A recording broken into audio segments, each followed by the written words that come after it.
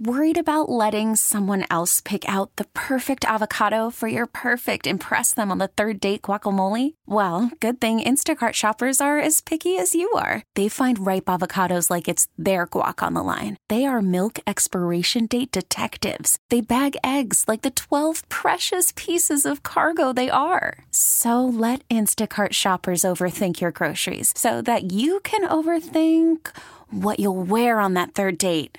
Download the Instacart app to get free delivery on your first 3 orders while supplies last. Minimum $10 per order. Additional terms apply. So how much of Dwayne Haskins did you get to see? It seems like rave reviews coming from everybody. Well, we were there for 75 minutes, so, you kind of have to remember it's just a first impression, and it's not anything more than that because you're working with rookies, you're going against rookies.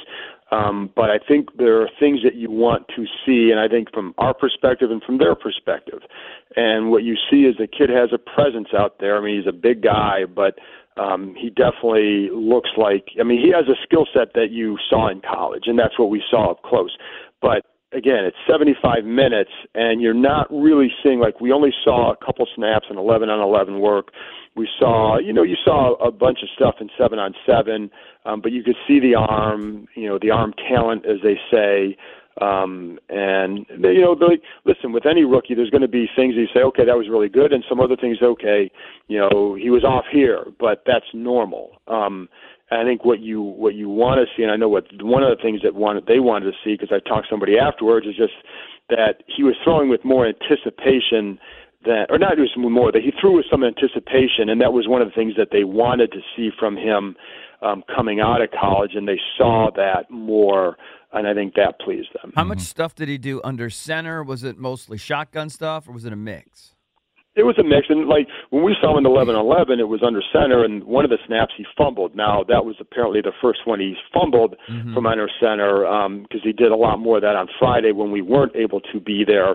But during like individual work, they did a lot of stuff from under center, and not all, some of it is just handoffs. You got to get the footwork down and the timing down on that as well.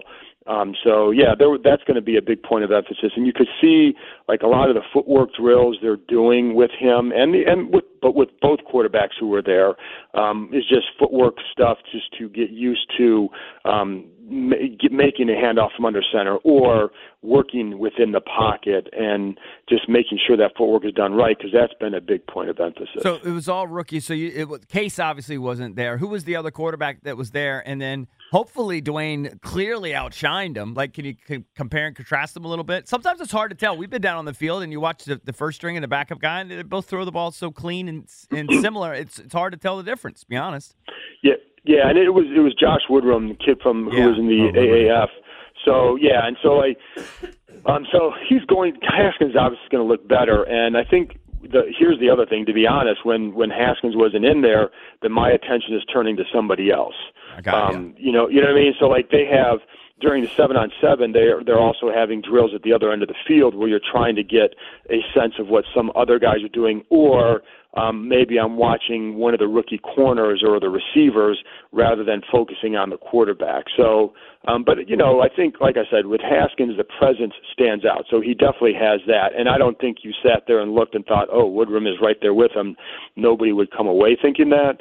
But again, just, when Haskins wasn't throwing the ball, my eyes are going elsewhere. John, you tweeted this over the weekend at John_Keim. I've seen this combo before, Haskins to McLaurin. Must be nice to have a guy that he already has a relationship with from Columbus there at the minicamp. How did that combo look?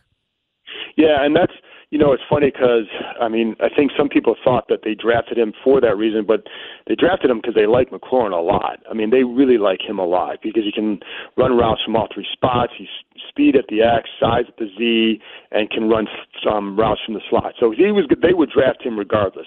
But that's a nice benefit, and you could see it. One of the picture I tweeted that you're talking about was a fade route in the red zone. Hit him right in stride, just a nice throw. And then there were other times where he might break it off on he's running a slant route. Ball hits him in stride. I thought he hit him more in stride than he did with some of the other receivers. because you know this kid's game. You know where he's going to be and when.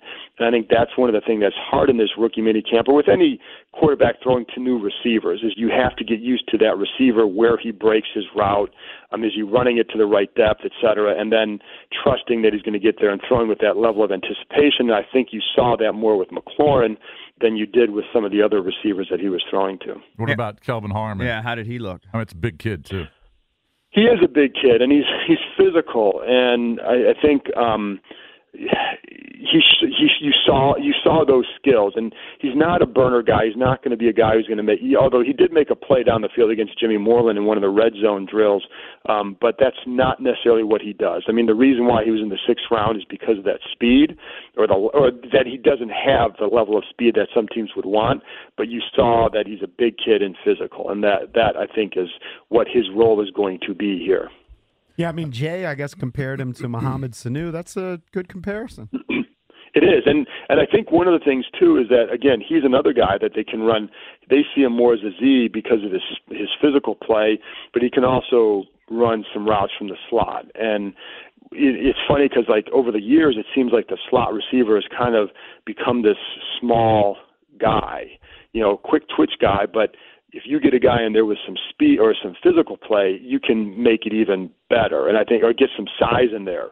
And I think that's one of the things that you could see with him down the road, or McLaurin is just a guy with a little bit more physical, more somebody who can play more physical inside, and take advantage of maybe facing some corners that are a little bit more quick twitch and not as physical, or not as big, So I think, that's a role that he could develop into as well. But, I think with him early, it's going to be hard. I know, you hear Sanu or those comparisons, but I think it's, you would expect it to take some time with all these guys. All right, what about first impressions of Sweat? Because we all, sort of, we like the Haskins pick, but what kind of gave everybody and put him over the top with the Redskins' first round was selecting Sweat, moving up and getting him. How did you? I agree with that. Well, and he's a hard one to really say. Listen, the only thing you could really gauge with Sweat was just how he looked just physically, because it wasn't like they were out there doing a ton. And so, but what you got the sense of was, he's chiseled. He's got the long arms, and you saw the athleticism. And Jay Gruden talked about how he ran, and he kind of joked that he was as faster than anybody they had already. But so you saw all that, but you didn't get it. He didn't do a ton in the one-on-ones, and didn't see him in the 11-on-11. So so you didn't get to see him there. You'll get to get a better feel for him once you get to training camp and get OT or get the one-on-ones and pads. But the physical skills and the athleticism and all that, you definitely saw. And so that was the impression of him. Was Bryce Love even there, by the way? Was he doing some work on the side? Yes. Where is he in his rehab? Just on the side, and I think last I was told is that there's obviously a chance that he would start this training camp on the PUP list, and I would almost expect that, given that he tore his ACL. I think it was late November. And they know they can be slow with him because you have Chris Thompson, Geis, and Adrian Peterson. So they don't need him to come in right away. And they have a couple other guys that they still have there, in Byron Marshall and P. Ryan, that you can make do with if something happens. So I would almost, they haven't said definitely going on PUP, but it would make the most sense. I think I think he's another guy that, when you look at his draft class, you'd have to be really excited about because of the skill he showed when he was healthy in college, and especially in 2017 when he had a line that was a little bit better than he had last year. Yeah. He had 2 or 3 injuries last year, too. I remember he did. Yeah, I think he got a concussion. I think he got hurt in the Notre Dame game, maybe an ankle or something. So he just battled it all season long. He did, and he's got that.